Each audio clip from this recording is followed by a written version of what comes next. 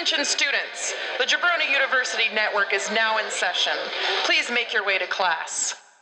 Hey guys, it's Ben. So before we get into this week's episode, I wanted to do a little drop here. So originally I was going to be releasing my kind of tribute to Black History Month, and I'm definitely still going to do that. I'm going to be very, very honest. I was going to record it after I recorded my episode with Daniel, and my depression is kind of rearing its ugly head, and I haven't been as motivated. I should have recorded this podcast earlier this week.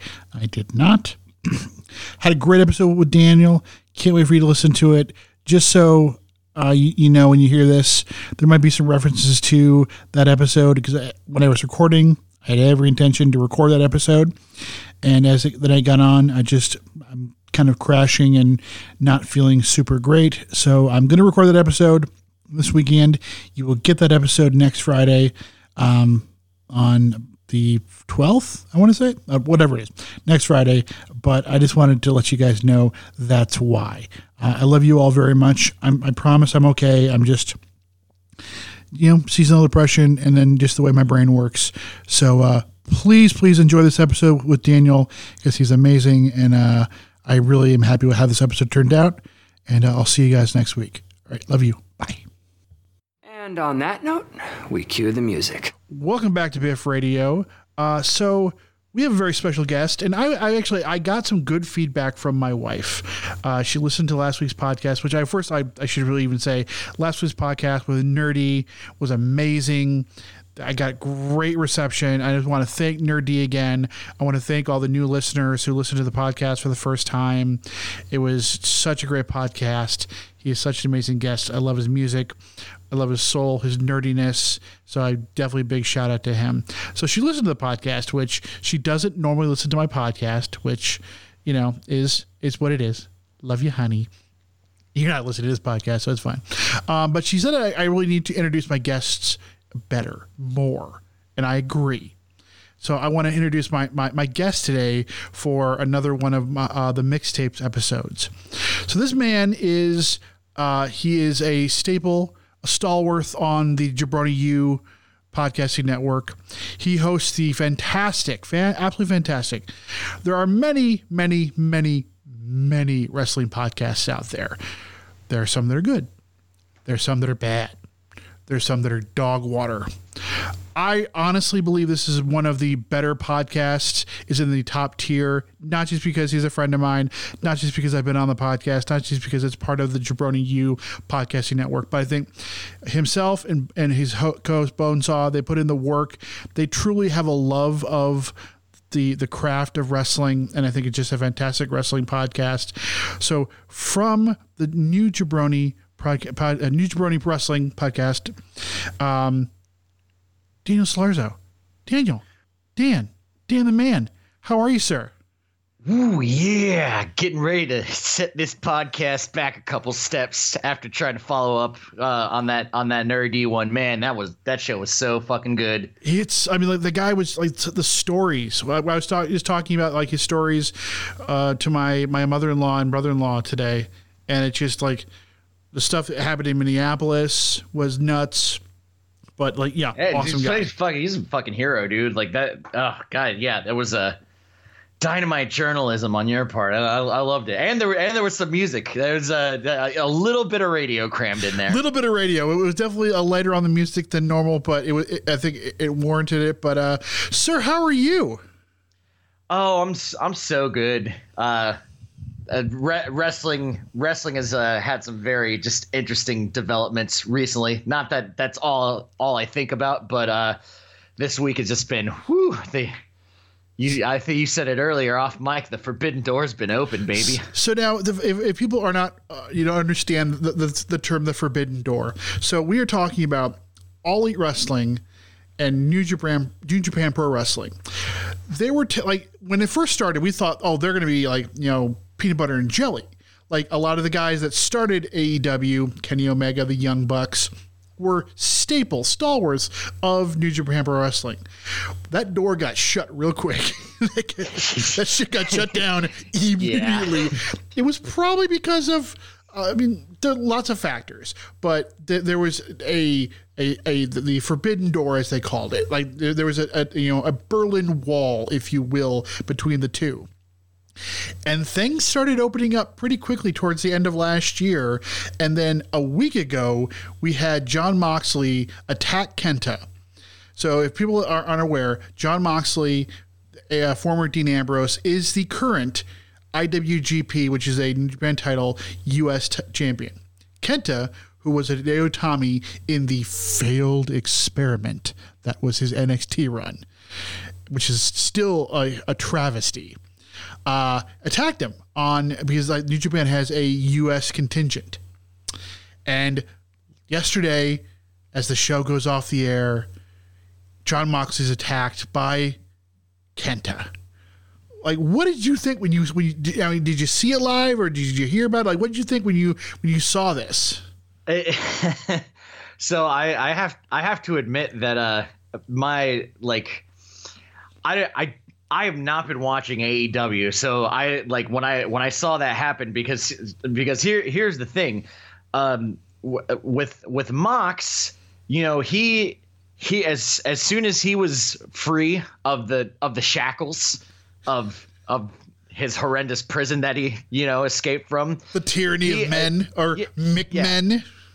So he immediately, the first place he showed up was in New Japan, and so he was in New Japan and AEW at the same time.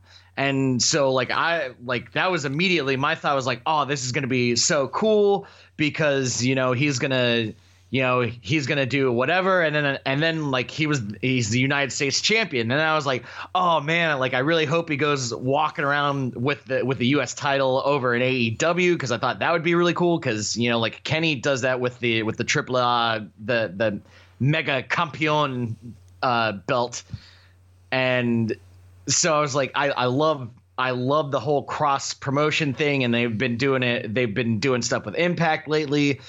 And with Mox, it's sort of like, okay, well, he just popped up on New Japan Strong recently, but before this thing happened, just to be like, so I'm the champion and I have the belt. He showed up with the belt, so it's seeing Kenta go over into there was the first moment that this was truly okay, the door is really open in both directions now, even if Kenta maybe did not show up with the hardware, i.e. the briefcase, which it also merits talking about Kenta for a second.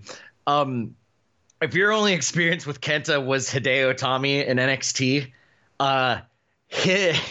he was excellent from I can't say that he was excellent from Jump Street at New Japan. He came to New Japan in the 2019 G1 Climax, and it was sort of Bonesaw and I watched that whole G1 Climax. That's when we started doing New Jabroni Pro Wrestling, and we were like, I don't know about Kenta. It seems like he's going to be a bad guy, and also we kind of didn't really understand how things totally worked at New Japan at the time.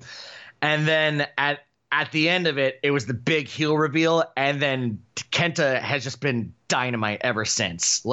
Agreed. As soon as he joined Bullet Club, it was absolutely phenomenal. And now you have this door that's open now, and not to mention next week you've got Kenta and Omega, former Bullet Club, teaming against Moxley and Lance Archer.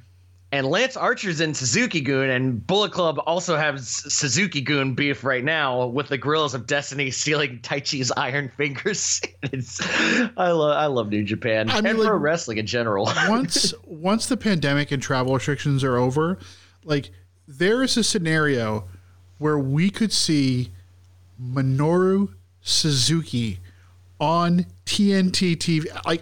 I can't fathom so Wes Allen, who is obviously a huge member of this network, why do we ever meet, loves Minoru Suzuki. Dubs Minoru Suzuki the Lord of Nightmare and Screams. And I've been referring to him as that ever since you said that. He is a terrifying human being, and to have him on the same network, because we are owed a match between Minoru Suzuki and Orange Cassidy. Yeah, and if you're not a wrestling fan, it is literally think of the most terrifying human being you could possibly imagine, and then think about the ultimate slacker who sometimes can't even muscle the will to pull his hands out of his pockets, and it's just the possibility. And what I love is the idea of, so right now you have this conglomerate of AEW works with NWA, works with Impact, and now New Japan Pro Wrestling. You could see something like Nick Aldis going to New Japan. Oh God, I love Nick Aldis to do anything. You could see Will Ospreay wrestle for the X Division title in Impact, possibly. We don't know. But if they're all going to do a talent sharing thing, you could see the Motor City Machine Guns go, once Alex Shelley is healthy, go back to New Japan. You could see this sharing of talent, if that's what they're doing, which I pray to God, how amazing this could be. Absolutely. And if you add any other companies, if you get a Ring of Honor in there. Oh yeah. You get a Jonathan Gresham, working a Chris Bay. The octopus, baby. It's just, there's so many, and WWE is sitting there well, we've got Goldberg. Hey. I will say that last night on the because outside of the Kenta thing, the AEW was not good last night. Over on NXT, you had in the same ring at the same time Edge, who I very much enjoy, and then you had Finn Balor and Pete Dunne. On the 13th, on Valentine's Day, you're going to have Pete Dunne versus Finn Balor for the NXT title. That is a spicy meatball that Daddy likes. I like that. And then you had Edge is doing the whole thing where he's teasing, I'm going to go after your title. I'm going to go after you. The idea, it's not going to happen, but a Finn Balor Edge match at WrestleMania. Why not? It would be, again, never going to happen. But how fucking badass would that be? That would be. It would be. Yeah, it's. I like the idea of seeing something I've never seen before. Yeah. So sure. But so wrestling right now outside of WWE, which watching the Royal Rumble. So we watched the Royal Rumble on Sunday, and we didn't do any kind of stream. We just, everyone was on a text thread, and I know you were watching it. I was watching it. Wes was watching it. Lots of questions, who is Reginald? Carmella Saunier, which no one could explain to me, and the internet had no answers for me. Obviously he's a wrestler because he can do some moves, but why does she have a Saunier? She's if you're balling and you got to have fine baller ass wines with every meal. You got to have your attendant with you at all times, I guess. I guess. But the Royal Rumble, it's always fun. It's weird not having the crowd in there, but it was still a fun thing. But WWE is doing its thing, and then everyone else is well, we're gonna get together and have some fucking fun. Yeah, and the Thunder. I don't have a lot of experience with the Thunderdome, but I think it gets the job done. I really think the ambient crowd noise is enough. Although I will say, like I said, because we actually talked about it on the show, our rare time that we ever talk about WWE, but. Braun came out and, you hear "This is awesome" chants. And I was I don't need to know anything about this product at any given moment to know that these people are not no one would be chanting "This is awesome" for Braun Strowman coming out. Then, I just sat down and devoted a little bit of thought of it. You can't coordinate chants in the Thunderdome. It doesn't make any sense. Like everyone is like individually at their house. You can't start a chant. Like they can't hear what the other people are doing. Yeah, so like depending on the lag of their internet, depending on the lag of their internet speed, like you can't even coordinate that. Like even if everyone was on the same page, you'd be like, this is awesome. Like it's the only thing, the two things from the Royal Rumble that actually legitimately made me pop were Victoria coming back in the Women's Rumble. And Christian Victoria. And Christian coming out was, I mean, fucking, I love me some Captain Charisma. And the idea that at the next like throwaway pay-per-view before WrestleMania, we could get Edge and Christian again for one match. Like that's legitimately makes my heart smile. Like I wish Matt Hardy was still in WWE just to have Edge and Christian versus the Hardy Boys. Like for no reason in 2021. Like I'm against a lot of like the nostalgia like bullshit, but like that would make me smile because I got back into wrestling in '99 at the fully loaded pay-per-view. At my best friend's birthday, the match that got me was Triple H versus The Rock in a ladder match for the IC title. But that's when the Hardy Boys and Edge and Christian were getting real hot, and then the Dudleys in there. Like, I'll pop for that shit. But so wrestling right now is in a good place. But we are not here for wrestling. This is not a wrestling podcast. I'm not even going to attempt to broach the wrestling as well as good as the new Jabroni Pro Wrestling podcast, which is on the Jabroni U network. So if you go to www.jabroniu.com, you can find out about that podcast, Why Do We Ever Meet, the Draft Podcast, Flow and Tell, Locals Barbershop, and even this podcast. And you can go to our merch store and buy awesome merch. You could buy like Daniel has a t-shirt that I don't even have with a picture of my face on it, which is objectively really funny. It's objectively funny that you own a shirt of my face. I love that. Definitely. So but what we are going to do is we're going to hard transition, because that's the only way we know how to do it on this podcast, into our actual topic. So you and I think more than myself, are fans of vinyl, of records. Yes. How music used to come way back when and comes now because hipsters found it and they love that shit. I got into records because my parents were both big record people. Like my dad had 1 million records. My mom has a bunch of records. I actually just went through, my mom gave me some records when she came down in October to see my house for the first time. I searched it because the only record I cared about at the moment was the Christmas records.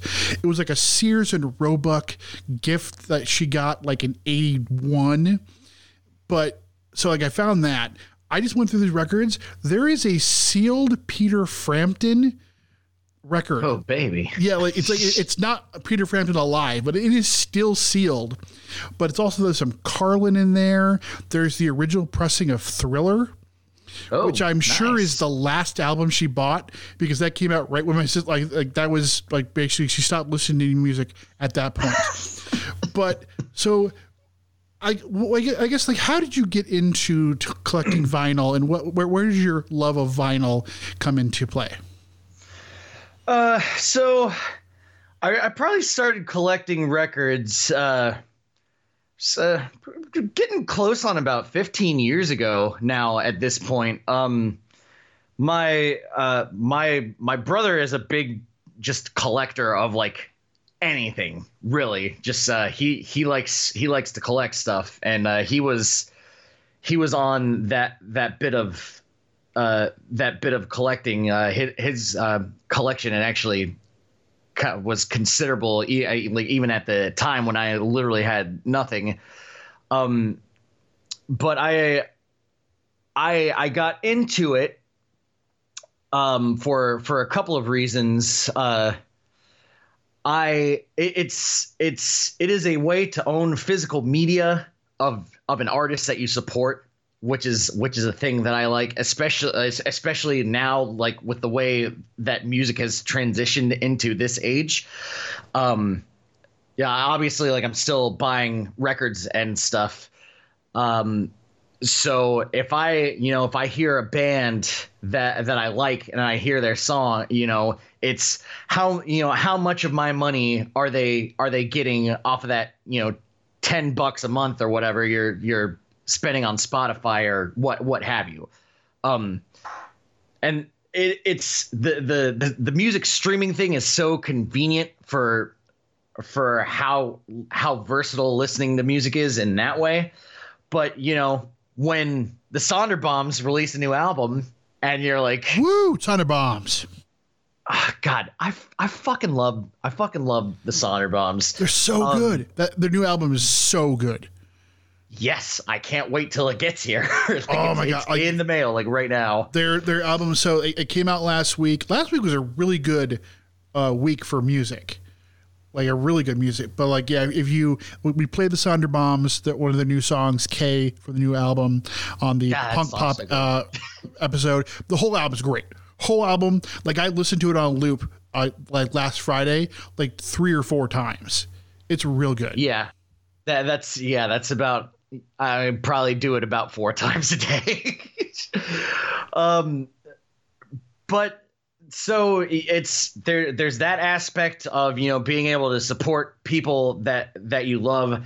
And also what I really like about vinyl is, because music is, sort of integrally tied into my life. Its significance is such that it warrants devoting time to specifically listen to music, which in this format, you have to, it's a process. You have to pick what you want to listen to. You only have whatever your selection is to listen to, so you can't just listen to whatever you want. You can listen to what you have. And then you have to take it out, you have to load it up, you have to power everything on. And then you're doing this with the purpose of I want to listen to this. Now, the cool thing about vinyl is versus a digital medium is you've got a higher, you've got a wider frequency range. So it sounds better. And better is a relative term, but I mean, you can hear more. A lot of people that listen to it a lot, especially a lot of stuff that was recorded to tape in the recording studio. You hear things you can hear the room, and that's I sorry, I'm stumbling over my words, but you were the hipstery aspect of it is it is. I get where you're coming from on that, but I think I've really sat down and listened to some records and was just being able to hear more stuff is twofold in that you can literally hear more stuff, but then also you're hearing more stuff because you're specifically listening and you're actively listening. Yeah, it's not a passive listening like when you throw it on Spotify. I recently listened to Abbey Road on my dad's record, original pressing of Abbey Road. And then I literally sat up here in the attic, I listened to the record, and then I listened to it on Spotify. It's night and day difference. Yeah, it is a night and day difference. I have an original copy of Abbey Road. It's fucking great. What you're saying, I completely agree with. There is it's intentional listening. It's you can't skip. I mean, you can, but you physically have to go up to the needle and. Which every time I did that as a kid, my parents were like, "What are you doing? You're going to scratch your records." But no, it's an intentional thing. And that's why I definitely like records. I think records, I don't know. There are definitely some new records I want to get. I definitely like the fact that I have records from both my parents. It's something that what I want to do is I want to end up keeping a lot of them, but like with the covers, I want to like get like covers I can replace because I want to put the actual covers in picture frames in my attic. Especially like some of the like the Abbey Roads and like some of the ones that really mean a lot to me. So I support that. So what we're gonna do today is we have picked songs. We have picked 4 songs each from records that we physically own. We own these physical pieces of media, which physical media, I tell you what, when it comes to both records, DVDs or Blu-rays, video games, like I just bought the new Spider-Man on digital media. I'm buying the Scott Pilgrim game on digital media because that fucking thing went away and I had to wait and cry about it. So I'm like, I'm buying it. The second I saw like Limited Run Games was putting out, it's like I'll buy it for all the systems I have. I've got a Switch, a Xbox, and a PlayStation. Super tempted to buy for all 3, but I just picked one, the Xbox. But we are going to pick a song from 4 songs from records we own. So I'm going to give the first one to you, sir. So what is your first pick of a song from record that you own? Okay, so my first pick was the very first record that I ever bought. It's one of my favorite albums, and when I made this decision, I was like, you know what, I'm gonna start collecting records. I was like, this is the first album that I need to buy. It's like I have to have this in my collection. Now at this point, it was probably around 2006, 2007, around there when I bought this album. This album came out in 1999. So and then on top of that, it's which I'll say the album is by Piebald, and it's called If It Weren't for Venetian Blinds, It Would Be Curtains for Us All. Finding something that I would say is not like super mainstream and has now like at that point been out of print for like 10 years. I think I found it on eBay, and it cost me $50. But the album looks cool. It's all blue. The vinyl is nice, beautiful, dark blue vinyl. And first track on the album, Grace Kelly with Wings. Just a very pivotal album in my upcoming in my journey of figuring out who I was as a person, because I was like 14 when that album came out. So it was like right in that sweet spot of like my formative years. And it's still one of my favorite albums to this day. So yeah, first song on the album, Grace Kelly with Wings by Piebald. Here we go.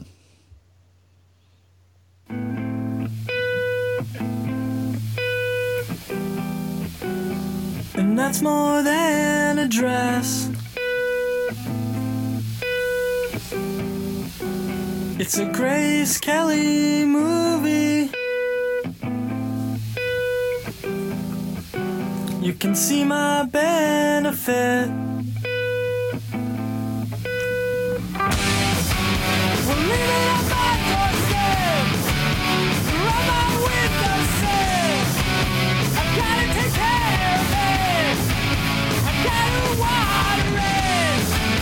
And you can light the candle while I get the lights. The cactus needs more light. We gotta take care of it. And that's more than a dress. It's a Grace Kelly movie. We're dressed up to the nose. We'll make our grand exits. With prickers in our fingers. We try to take care of it. But we can't work like this. And all she says.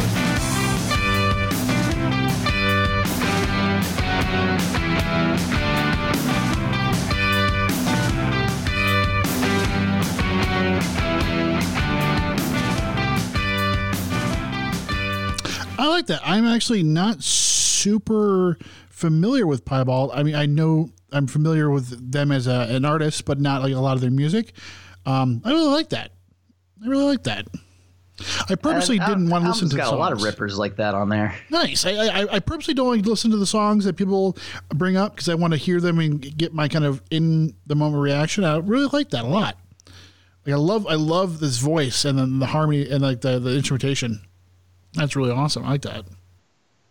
I really like the mixtape session that you did with Wes, because it made me realize like Wes and I like a lot of the same music, which is Wes is oh sweet, because I think one of the first or second Texas is the Reason was the one that he was like, that's like his favorite fucking band. Like they only released that one album.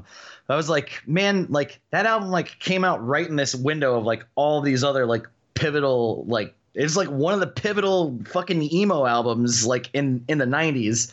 I've been spinning that record a little bit lately. Like nice. I was like, I need to give it its proper shrift. Shout out to Wes, who's listening on this early Friday morning, because he always does. Love him. Love you, Wes. So yeah, I really like that. So my first song, it's funny enough, it just got added because again, I was going through my mom's records she gave me, and I found this record. And so I actually got feedback from someone who got immediately blocked because they were an asshole. They said, you talk about your dad a lot. And I'm like, yeah, motherfucker. Like he died and it's been less than 6 months. Piece of shit. Yeah. Fucking asshole. Yeah. But so the memories I have of the Center family, when it was my mom, my dad, my sister, and I, are not many because I was super young. My parents got divorced when I was like 3 or 4 years old. But one of the strongest memories I have was watching the movie La Bamba and listening to the record. And there's a memory I have of when we lived together before my parents got divorced. Mom, my sister, and I standing on the couch. We all had brooms and we were singing the songs from the La Bamba soundtrack. And it is like one of those, I remember it very vividly, and I was very, very young. So the first song I have is La Bamba by Los Lobos on the La Bamba soundtrack. We just passed a couple days ago the 62nd anniversary of the day the music died, when Buddy Holly, Big Bopper, and Richie Valens died in a plane accident in Iowa. And the movie was really intense for like a 2 or 3 year old to be watching. As I watched it recently, I was like, this is really not okay. But I absolutely love this song. I love Los Lobos. But this song to me, like just seeing this record, like I saw it maybe like, I saw about 5 minutes before the podcast was supposed to start, but then my computer decided to go AWOL on me. So and I immediately teared up because of seeing this album and like knowing that it's not just this album means a lot to me, this actual physical piece of, this is the record we played. And so the first song I'm going to play from my side of things is Los Lobos, La Bamba.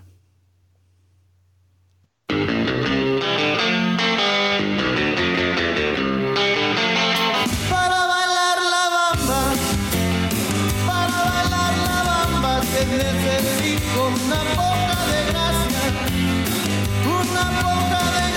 para mi patria. Y arriba, por ti seré, por ti seré, por ti seré. Yo no soy marinero, soy capitán, soy capitán, soy capitán. Bamba, bamba.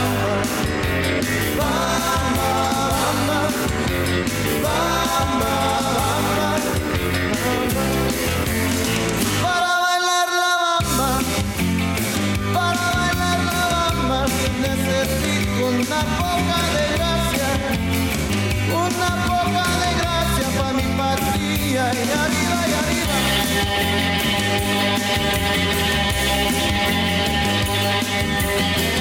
And I mentioned on Twitter this week when I put out a playlist, which you can still find, of all the musicians from the day the music died. Richie Valens had such an impact on music. He was the first.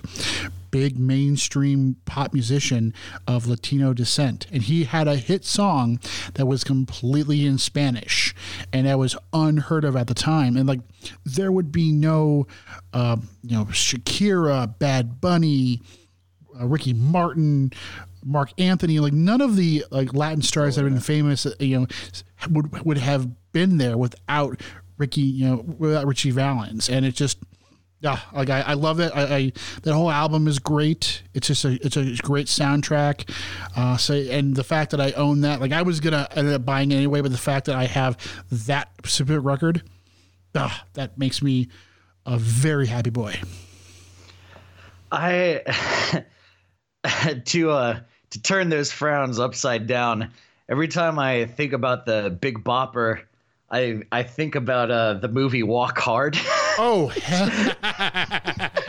like, specifically because he's like up on the stage like doing his like hello baby, and then like John Riley is talking to fucking Frankie Muniz playing fucking Buddy Holly. It's just, I fucking love that movie. It's so silly. It's weird that we got a Richie Valens movie, we got a Buddy Holly movie with Gary Busey, which is still mind blowing. Never got a Big Bopper movie. Yeah, poor J.P. Richardson. No one.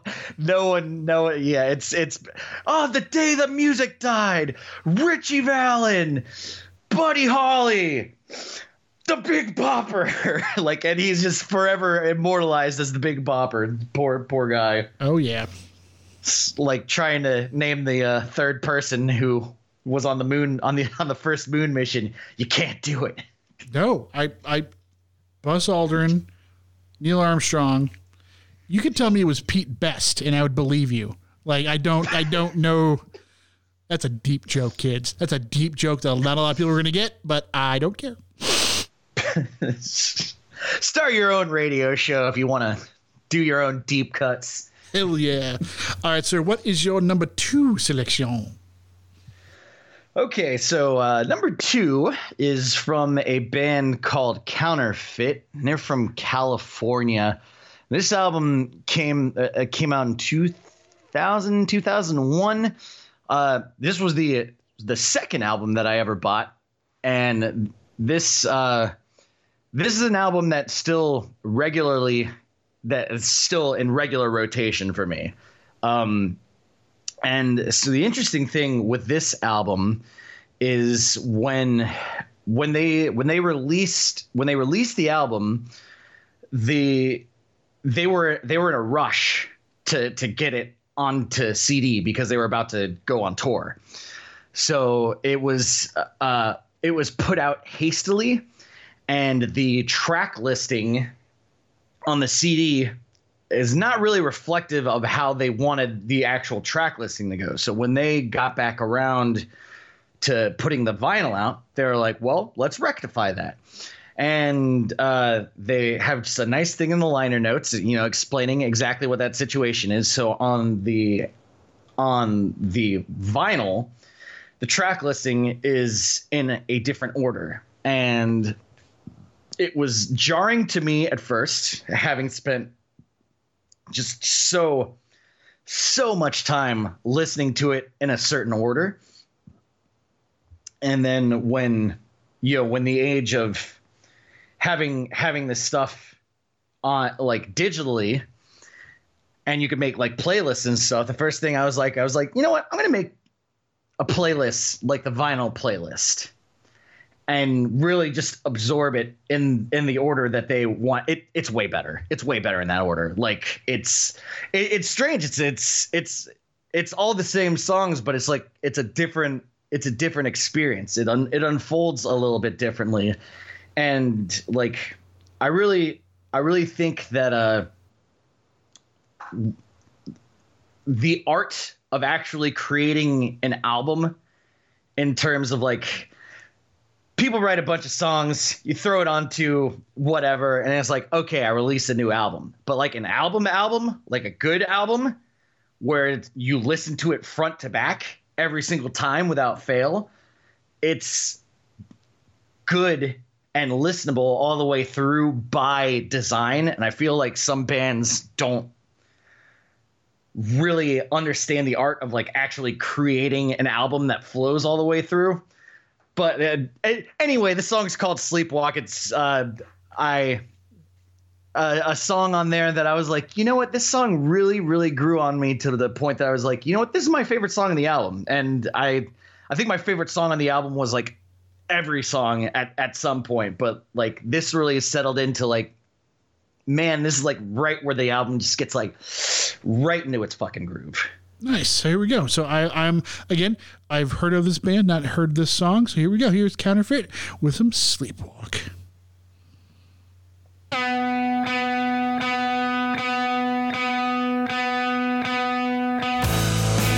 All pictures aside now, slide into closed eyes. 100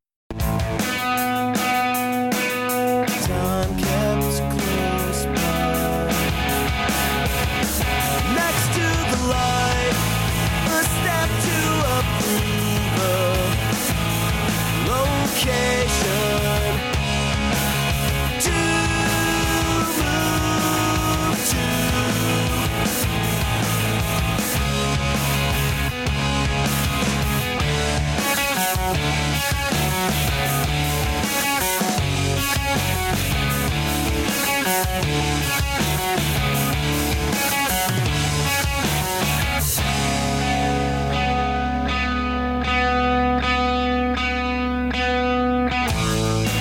fell out of reaction, land steady.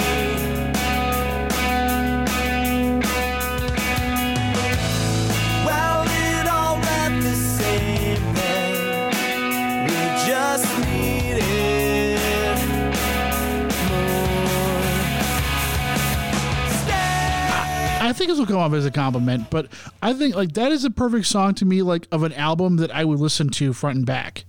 Like to me, that's a song that has that feeling of like there are songs before and after that I would really enjoy. And I don't know, just like about that, like I can see myself like just sitting, in my attic, I'm like, having a beer or a drink and just kind of like listening to like kind of zoning out his thinking and having that on. Like that's, I really like that. Really, really like that. Funny thing about that album, because it is one of my it was one of my favorite albums, and it was the very second thing that I bought. It's also like the second to last thing that I bought because so the guys some of the guys who are in that band, also like 3/4 of that band are lefties, and Really? two of them are twin brothers. I always like when there's lefties in bands because it's like they do things all backwards. So those guys are in a band now called Hell on Earth Band, and the label that they're on, that sells Hell on Earth Band's records. They recently moved their facilities, and so they had like a clearance sale, and they're still sitting on a couple hundred of those counterfeit records, and they were like selling them for like super inexpensive. I think they were just selling them for like $8 or something like that. And I don't usually dig on buying multiple copies of the same album for color variants, but I was like, well, it's only $8, and they have both of the colors. And I had the red one, so I bought a clear one, and then I bought a second one because I was going to Ohio to visit my buddy Tyler, and I was like, he just started his own vinyl collection, and I was like, bring him a gift. I was like, this is one of my favorite albums, so gave that to him. Funny thing, they were moving to California from Ohio. I literally sent it all the way to Florida and brought it back to fucking Ohio. And if I had known that, I would have been like, can I have your address? It'll just go right to you instead of going through this rigmarole of like bringing it back, bringing it down and sending it back. And it saw a lot of mileage, that record there. Yeah, it did. Nice. No, but they were saying that, the records, they've been sitting in boxes for 20 years. So, they are going to be in the condition that they're in. I mean, which they were in, fine condition. They've just been sitting on a shelf for a long time. Nice. No, I like that. I'm definitely going to have to revisit that entire album because I enjoy that. So now go ahead. I've got a Spotify playlist that has everything in the vinyl, or I'll send you a link to it so you can listen to it in the intended fashion. Oh, there we go. That's actually, yes, please do that. That I would like that. So my next pick, so again, like the other three are going to be from my dad's collection. That's right, I'm fucking talking about my dad again. 1 star. I'm surprised I haven't gotten that. So I was going through the records and I found my dad had a bunch of Grateful Dead stuff, unsurprised. But one of the Grateful Dead albums that he had, I was super, super pumped on. It was Skull and Roses Live. It is a double album, and it is one of, they had so many live albums, so many live recordings, but this is one of the seminal ones. And I was super happy that I had this. It's still in great shape. And I don't know, like the Grateful Dead, my buddy, one of my really good friends, Dan, he's a big musician. Actually, he's been in California for a while, and he's moving back to Michigan, and I'm super pumped on that.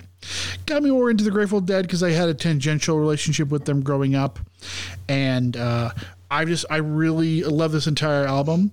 And one of the songs I gravitated towards when I was first starting getting into them, because it was named after I thought it was named after a wrestler I really liked. So here is a Big Boss Man, live from the Fillmore East, off of Roses and Skulls, with the Grateful Dead.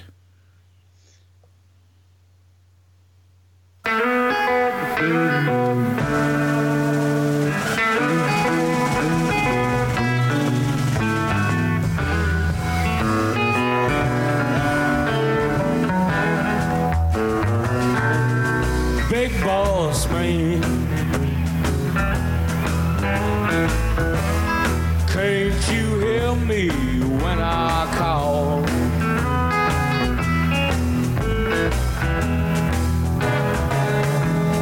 Big boss man, can't you hear me when I call?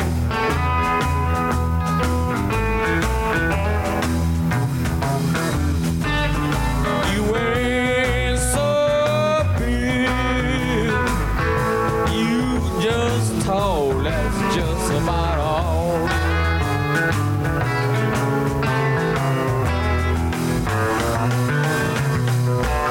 You got me working, boss man, working around the clock. Want a little drink of whiskey, you sure won't let me stop calling me boss man. Can't you hear me when I call?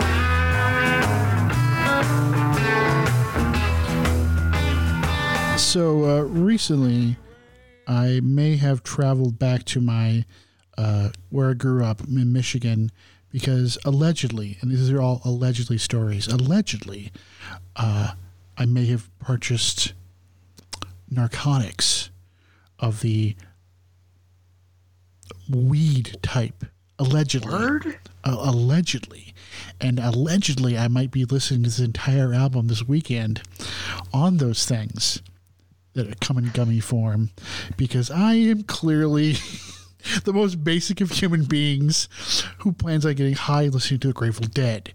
Allegedly. Bro, allegedly. It's not just the Grateful Dead. I love listening to vinyl when I'm fucking stoned. Like, it's Ooh, boy, like if you think you like already like hear stuff that you don't normally hear, like when you're high, dude, it's oh god, like if you get to fucking strap on a set of headphones and just sit there and be high and just fucking listen to it and just close your eyes, like I do have these. I do have these really nice headphones. So it's a fucking transcendent experience, man. I recommend it for sure. Again, and this is all allegedly. Yeah. It's just But hopefully the new administration will make it so I don't have to say allegedly. Yeah. And of course, hypothetically, it is allegedly a transcendent experience. So I've heard. Allegedly. My wife's a lawyer. I'm fine, but still, allegedly. What is your third song, good sir? Okay. Third song here. So in 2017, Bonesaw and I had a little getaway weekend to Atlanta, Georgia. There was a music ATL? festival. Sorry? The ATL piece Yeah, up, A-Town down? So we went there for this music festival. It's called Wrecking Ball, and there were a lot of good bands there, and there were so many good bands. I saw Piebald that weekend. I saw Piebald twice that weekend. And with all the good bands that there were, I was like, you know what? I wonder if there's a Spotify playlist of all of the bands that are on here, so I can maybe check out some bands that I don't know that might be worth investigating. And so there was a playlist, and I started going through, and I found a guy called Jeff Rosenstock, and for a song that I was sort of like, oh, this song's not bad. If I wouldn't have imagined how far this would have ran away with me with liking Jeff Rosenstock. Jeff Rosenstock was at that thing.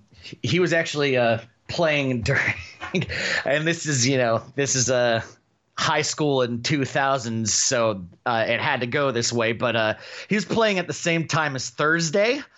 So I was like, I can't miss Thursday. So I was like, well, that would have been nice. But there were after party shows after the first night of the thing, on the first night of the festival, and Piebald was headlining one of those, so I was like, oh yeah, I got to see that. And it was gonna be Piebald and Knapsack and just the singer from Modern Baseball doing an acoustic set. And I guess that guy missed his flight, so they asked Jeff Rosenstock and his whole band to do the opening set there. So this was the first time I ever saw Jeff Rosenstock live. I always wear earplugs when I go to see live music because I want to be able to hear when I'm old. I've had people make fun of me for doing that. And granted, it was, some dipshit at a Glassjaw show. I was like, you're really cool, man. Like, yeah, fine. I'm wearing earplugs. Shut up. Holy fuck. Loudest band I've ever seen in my life. Jesus. It was, and wearing earplugs, I was like, my ears were ringing after I took the earplugs out after they were done. I was like, holy God, like that was awesome and good, but it was fucking loud. And with Jeffy Roro, this guy just fucking consumed everything that I listened to easily for 2 years solid. It was hard to pick something out of the collection for this guy because I own the majority of anything that he's put out on vinyl, and this also includes Bomb the Music Industry, which there's a lot to be mined from there. Also, random tangent. I really like Harmony Colangelo's taste in music. Harmony has got a great taste in music. Now, do you follow? Are you a member of their Patreon? No, and I need to be because they put out a playlist. I fucking love The Sense of Prom. BJ and Harmony put out a playlist every month for their Patreon subscribers. This month, BJ took over, but the majority of the time it's Harmony. Harmony, like she made a playlist for me when I in 2018 when I did my Progress road trip from Chicago, from here to Chicago, then to Detroit when Progress was over here from the UK, and it was fucking amazing. Like Harmony has one of the best tastes in music, and BJ's got a great taste in music too. Those two are fucking powerhouse. but Harmony is better. Allegedly. Allegedly. So sorry, BJ, whom I've never met, but. You know, also allegedly. So yes. So I decided to go with the first Jeff Rosenstock song I ever heard, and it is off of the album We Cool, and it is called "You in Weird Cities." All right, I'm again not familiar. Super excited. Let's go. Living up in Chicago, Maddie's working hard in Ohio. Dixie and Chris are very far away. Johnny and the Rick are in Michigan. We try to see each other whenever we can, but there's only so many days we can stay. I'm always getting high when no one is around. 'Cause nothing makes me feel anything's worthwhile. Nothing makes me happy. I'm like a bratty child. Nothing makes me laugh. Nothing makes me smile. Some of my friends are good Americans. I could empathize with the trouble that I'm in. I don't have to wake up. I don't have to feed a kid. And it's not time to play where I'm not sure. And that's something I wanted. Instead of getting high when no one is around. Nothing makes me feel anything's worthwhile. Nothing makes me happy. I'm like a shitty child. Nothing makes me laugh. Nothing makes me smile when I listen to your records. I don't need to look at pictures. It's like I'm hanging out with you and we're cities getting lost and pretending that we'll never go back. We'll never go back. You have been with me getting lost in weird cities like we'll Yeah, I like that a lot. I like that a whole fucking lot. Yeah. To always getting high when no one is around. Oh, I fucking love Jeff Rosenstock. That's really fucking good. I really fucking like that. You have a really good taste in music. You have turned me onto songs and music that I very much enjoyed. I really enjoyed that. I really, really enjoyed that. Thank you. Yeah, and that's he released that album Worry like not that long after that music festival that we went to, and it's like my brother, he would listen to Worry like every day for a year straight, like just like it was just con. And as did I. Oh God, and he just does stuff like he fucking it's New Year's like 2 years ago. It's just like, surprise, I didn't tell anyone. Here's a brand new album. Surprise album. Didn't say anything to anyone. And I was just like, oh, I fucking love that. And he writes the music for Craig of the Creek, which is so damn good. That's on the long list of shows I need to watch. I've not watched it. I'm very aware of it. I just haven't seen it yet. Oh, it might be the best kid show ever made. It's so fucking good. That's a tall. Those are tall words, sir. Tall words.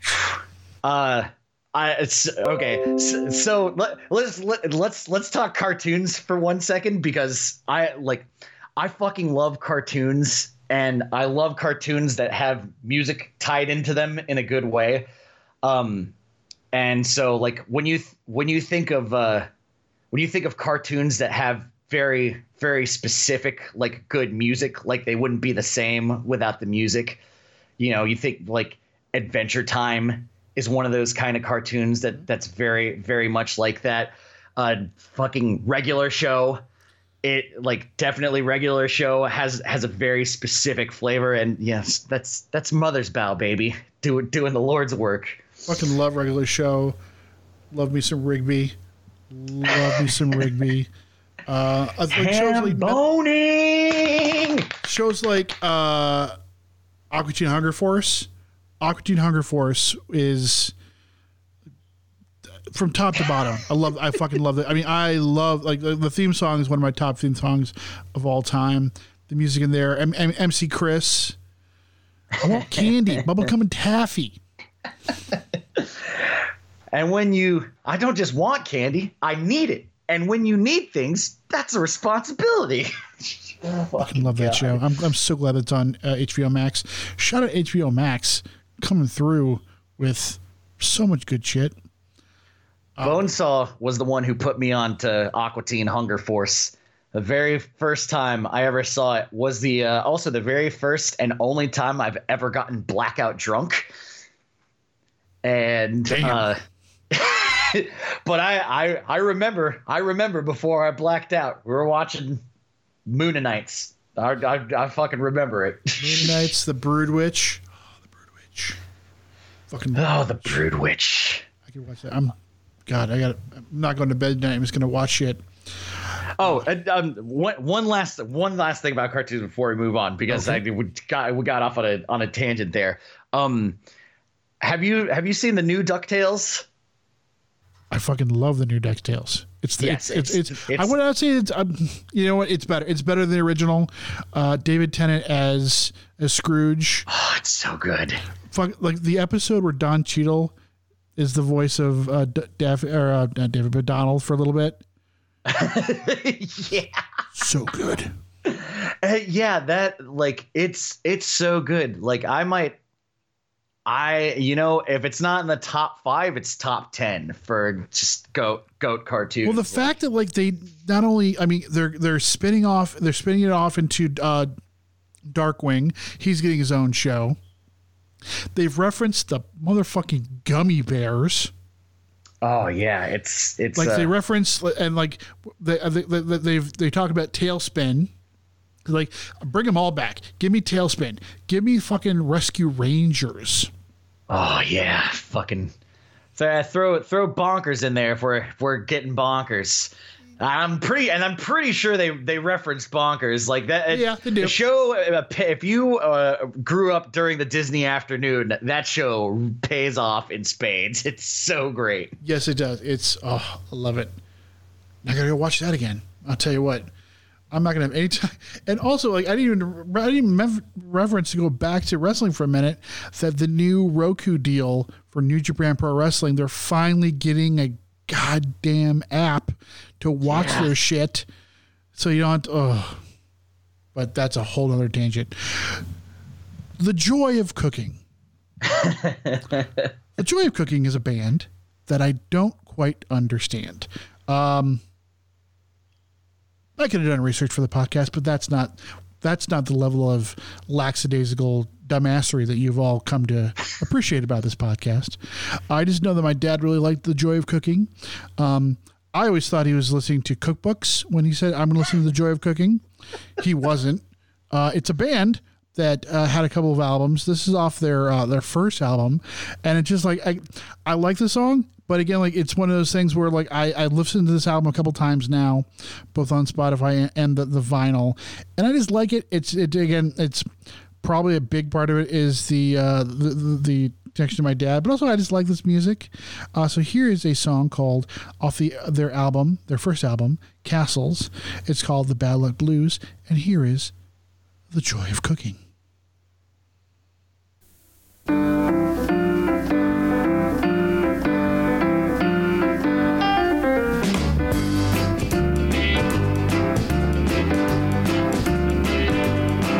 Ow!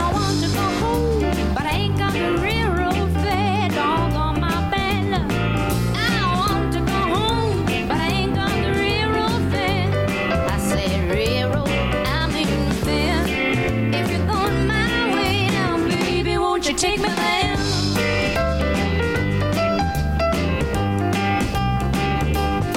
Honey, you kiss the Katy, I kiss the Santa Fe, dog on my bed, love. Honey, you kiss the Katy, I kiss the Santa Fe. I said Santa, I mean Fe. If you get to town, baby, look around for me.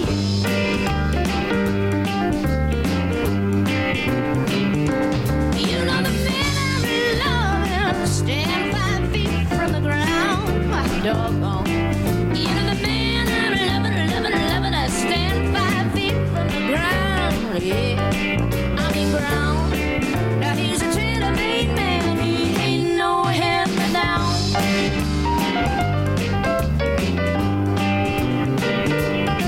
Here I'm standing on a corner, got a hole in my shoe, dog on my soul. Standing on a corner, got a hole in the bottom of my shoe. So that was the joy of cooking, which I do enjoy cooking, mostly because the end result is food. But no, I really like. I've gotten into them. You kind of reconnected because again, like I always remember my dad being into them, and I like it. Like it's again, like they only have like 4 albums. They're I think they were a bit of a super group, being a relative term, but the other members went on to other things. But no, the joy of cooking, actually, or just joy of cooking. The I add, but joy of cooking. All right, sir, we are here. The last selection, the final countdown, if you will. What you got? I wonder if there's guys wherever like it's just joy of cooking. Oh, I'm sure. I'm 1,000% sure because like I googled the joy of cooking, and it's like, do you mean joy of cooking? Because I throw the thought on a lot of things. Oh, I'm sure. I'm sure. I was in a band called Farewell Verona, and just the ways that they'd figure out how correctly on marquees was just Farewell Vernon was one. I think Farwell Vernoa was probably my favorite one. Farwell Vernoa. I mean, I don't want to tell you how to run your business, but that should have been the name of the band from there on. I mean, that should be the name of a business. That sounds like the name of a banking consortium. Farwell Vernoa. I don't fucking know. We here at Farwell Vernoa think that you should invest your money with us. Fuck Robinhood. Come to Farwell Vernoa. Geez. Well, all right, we're at the end, and I figured at the end of my picks would be the last record that I purchased, which technically isn't the last record I purchased. It's the last record that I purchased and then actually received. It's probably about 3 or 4 albums back. For one thing, Take This to Heart Records, who also puts out those fantastic Sonderbombs albums. Love them. They dropped a repress of this. The band's called Boys Night Out, and it was their album Trainwreck, and that's like a I need to have this album thing, and I forgot about it today, and it sold out, and that really ticked me off. So it's and I find the life of wanting to buy certain records and collecting things can end up happening like that. There's a handful of records in the collection that were kind of a pain in the ass to get a hold of. I digress. But it feels good, like when you collect things and you finally get that thing that you've been desiring. It feels good. I mean, that's why we do it. Like when I finally get my hands on that Scott Pilgrim physical copy, like I'm going to feel like, yeah. You're buying the record too, right? Yes. They put the soundtrack on vinyl. We got to get that. Anamanaguchi, fuck yes. Oh, they're so good. Yes, I love that band independent of them writing all of the music for that video game, and I was like, oh cool, they wrote the music for this video game. Oh, that's gonna be awesome then. I've been listening to that soundtrack for years now, but yeah, I can't wait to like Oh, I can't wait to like have the music on and have the game on, and fuck yeah.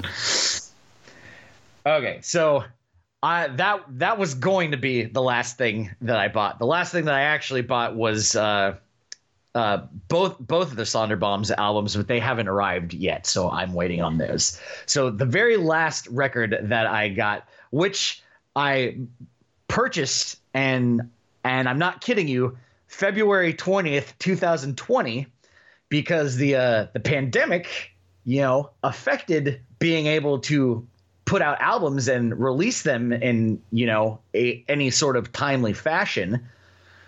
But this album, I think, came out in, I want to say 2008. And this was a band that I randomly found on MySpace. Oh my God, MySpace. Yeah, baby. So this one came out in 2008. So I found them on MySpace, and I was like, wow, this is one of those bands that's very technically proficient. They're called The Reign of Kendo, and this was their first full-length album. They never put it out on vinyl before.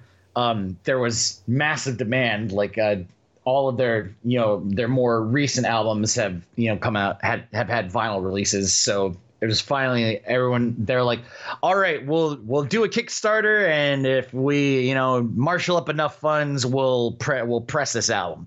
And bing bang boom, and the process happened, and I finally got it just last week. So almost a year turnaround on that. And this is, well, I was going to say this is the very last song on the album, except the vinyl release has another last song on the album. So this would be the penultimate song on the vinyl version of this album. And it's called Hold Out, and it takes just a teensy bit to get going. But this band is very good, just good fusion of rock and jazz and emo, and they also just have a lot of auxiliary percussion, so you get some really Latin-y type shuffles going in there. And this might be one of the best closing songs on an album. If I had to pick closing songs on albums where I'm like, oh dude, they just fucking sent that album on its way out the door. I think of Only in Dreams at the very end of the first Weezer album. That last song is okay, let's fucking blast off in the stratosphere and end the album. So good final song. Hold Out, Reign of Kendo from Rhythm, Chord, and Melody.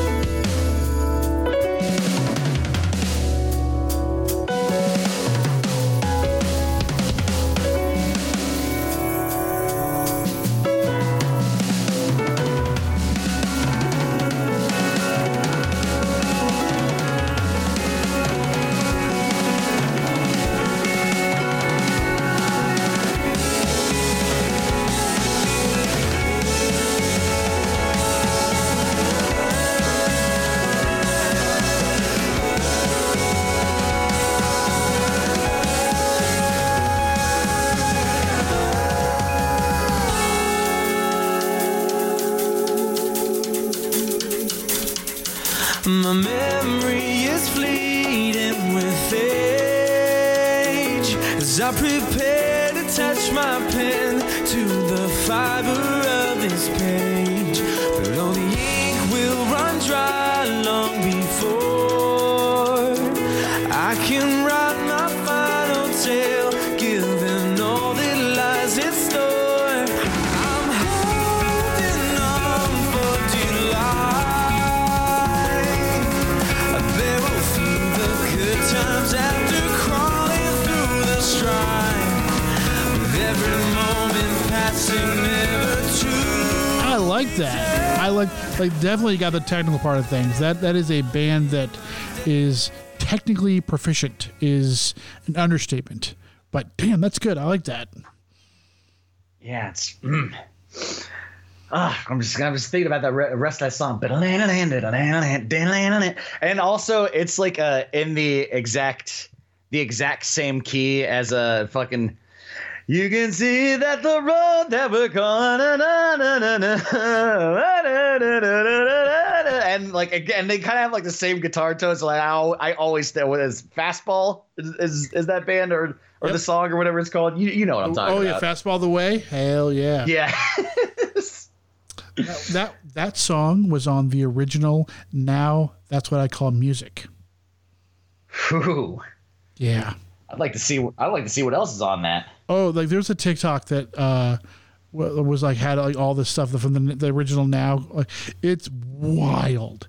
It is wild how old the fucking. Because I literally remember like when that came out, and that was like a huge thing. And then now, like I don't know if they still make it, but that seems kind of redundant if they do. But you know, that's them. So my last song is MTV Unplugged is one of my favorite things, and it needs to come back, even though I don't think they've actually had music on MTV since 2010, 2009. Like, it's been a minute. I don't even know what's on MTV at this point, other than I know that Rob Dudek show is always fucking on whenever I scroll past.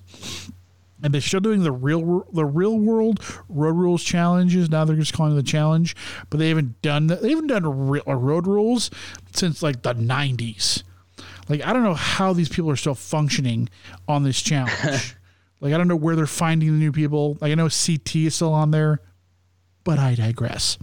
So one of my favorite bands to do, and there were many, many, many to do Unplugged, but one of my favorite bands when I was in older high school and early college was a band that was kind of ironic. They were on Unplugged because they were already an Unplugged band. Dashboard Confessional. I love Dashboard Confessional, and really that should come to the surprise of absolutely no one that I loved me some very emotional or emo music. And I owned the CD for many, many years, and I wore that motherfucker out. And then they recently came out with a vinyl version of the double set, and I grabbed it with the quickness. And so can I ask you a question? Of course. Is that your favorite of all the Unplugged sessions? Like, no, it's not my favorite. Like, my favorite is, and it's kind of a cop out, but it is the Nirvana is my favorite. Just because, I mean, there's just so much. It's to be fair, like that performance is like, that's, you know, fucking enshrined in the annals of history at this point. Like, that was like an event. Well, like there was a historic one of the anniversaries of that. There was they showed it, but before they showed it, like the hour before, they did an hour-long documentary called Bear Witness, and it was interviewed people that were at the show, like people who were on the crew and audience members that were there, and getting their perspective, and how like the set designer, like when he was talking to Kurt Cobain's like, I want this to look like a funeral. And obviously this came only a couple of months before he committed suicide. And it's just, there's so much there. And the fact that like they got away with, like they plugged in their fucking guitars. Like they had electric, and no one was going to say, no, Kurt Cobain, you can't do that.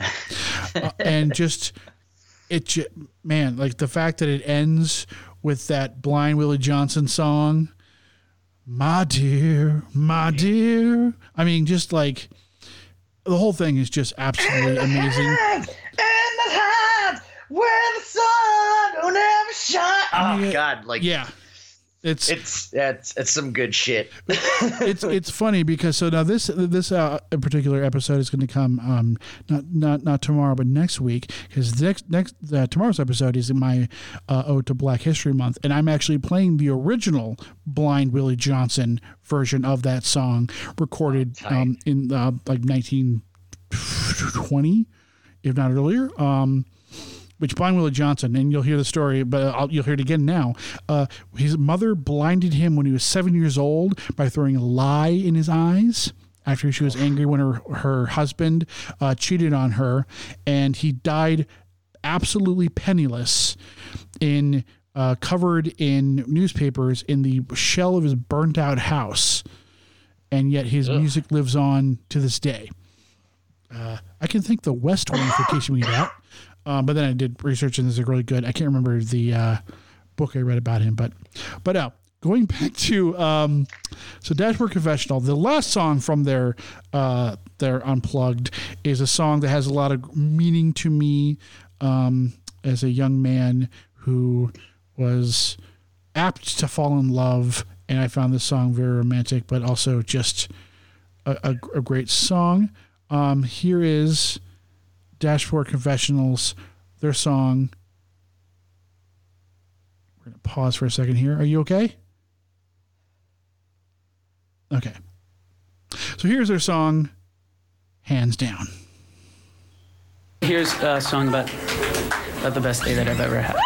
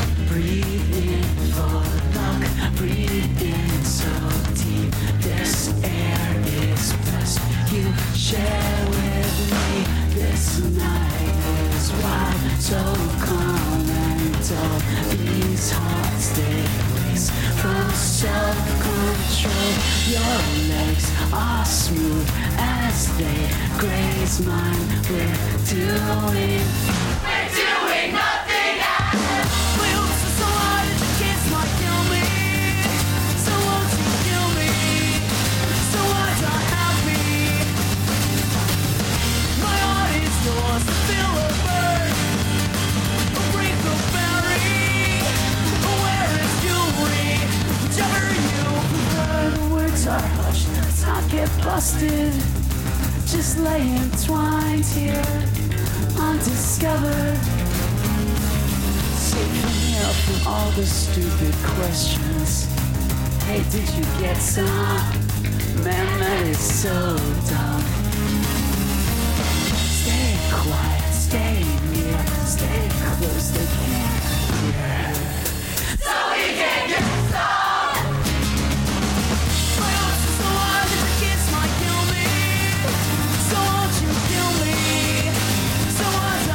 Yeah, I love it. It's just, I mean, it's so simple, but it's just so good. And then, the only place you can really get anything like that, I get my fix for Unplugged, is NPR's Tiny Desk Concerts. There's a really good one. Run the Jewels did a really good one.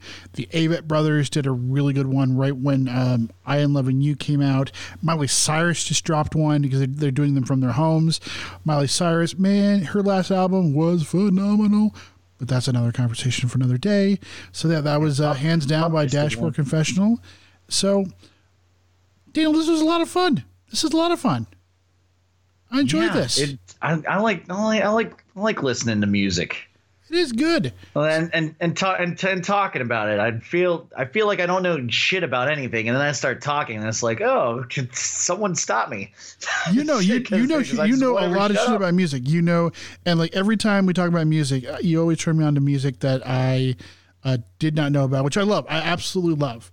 I love learning about new bands and stuff. And I've, just so you folks know, I've already received the text message with the playlist that I requested because, again, my man is with the quickness over there. And so I'll be listening to that whilst I eat pizza while I do some editing of this. And because I'm not going to bed anytime soon. So, sir, if people want to find you, let's get our plugs out of the way as we wander down the dusty trail. So let's do some plugs. All right. Do you just want me to read my whole script? Because I totally can. Oh, do it. Do it. Okay. If you like pro wrestling, you can follow us on the Jabroni U Network. You can find us on Facebook and Instagram at JU Wrestling and on Twitter at JU_wrestling. You can find all of the shows on JabroniUWrestling.com. If you want merchandise with a picture of Ben's face on it or with a picture of my face on it, which you can totally James get. James really likes using our faces. You can go to jabroniu.threadless.com and you can find merch from all the Jabroni U shows there. And that's if you want to find me, you can find me on Instagram or Twitter is probably where I'm spending more of my time, at Eastwood Ravine. And then, if you say things that I don't like, I'll be like, you're wrong. And then I won't listen to you. But if you say things that I do like, then I'll be like, I think the same things too. I will make absolutely no secret of the fact that I am super biased about what I do. So it's fine. I mean, it's your space. What I do is good. So when you say it's bad, you're just wrong.